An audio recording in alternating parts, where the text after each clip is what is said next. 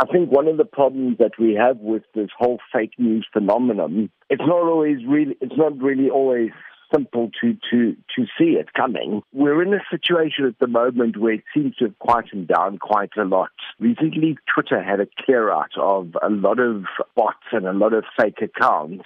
It seems to have calmed down quite a bit. Journalists we're the bulwark, People depend on us to make sure that what they're getting from us is credible. How would you describe the impact of fake news on the credibility of various credible organizations that work hard to bring credible news to the country? I think journalists are getting more sophisticated, but it only takes one journalist to get it wrong, and we all get dragged in with it.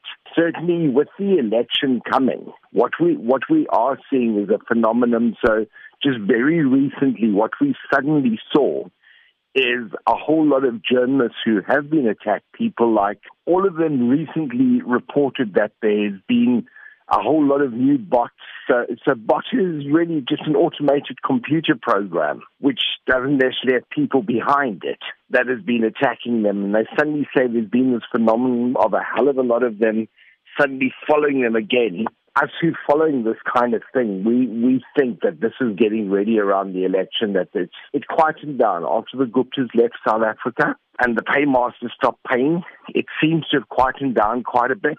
But yes, it seems as if someone somewhere is actually getting ready, and with an election coming, it's only going to get worse.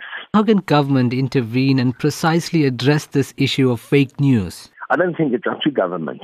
I really don't think it's up to government. I think it's up to journalists, and I also think it's up to individuals. It's not only journalists. It's up to each one of us to make sure that we're not spreading stuff, we're not spreading rumors. We saw what's happened in India with WhatsApp, with the violence in India. And the problem here is not so much Twitter and Facebook, because when it's out in the open, it's much easier to deal with and people will call it out very quickly.